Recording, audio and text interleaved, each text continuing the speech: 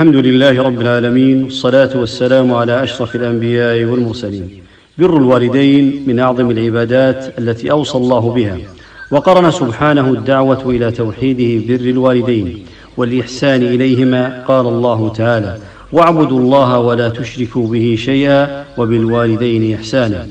أبوك الذي عاش من أجل سعادتك يتعب لتستريح ويشقى لتسعد، يترك ماله وبيته ومتاعه لك، ولو شاء لأنفقه في سبيل الله ليكون له عند الله تعالى ما حقه عليك.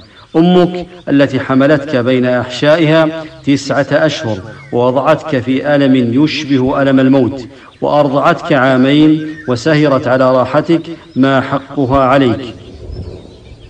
بر الوالدين من أحب الأعمال إلى الله تعالى، لقوله صلى الله عليه وسلم عندما سئل عن أي الأعمال أحب إلى الله قال: الصلاة على وقتها. قلت: ثم أي؟ قال: ثم بر الوالدين. متفق عليه. بر الوالدين من أسباب تفريج الكرب، لقوله صلى الله عليه وسلم: بينما 3 نفر يمشون أخذهم المطر فآووا إلى غار في جبل، فانحطت على فم غارهم صخرة من الجبل، وفرج الله عنهم فرجة رأوا من خلالها السماء بذكر أحدهم إحدى قصص بره بوالديه.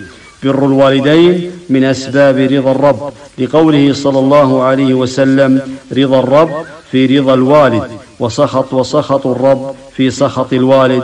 رواه الترمذي وحسنه الألباني.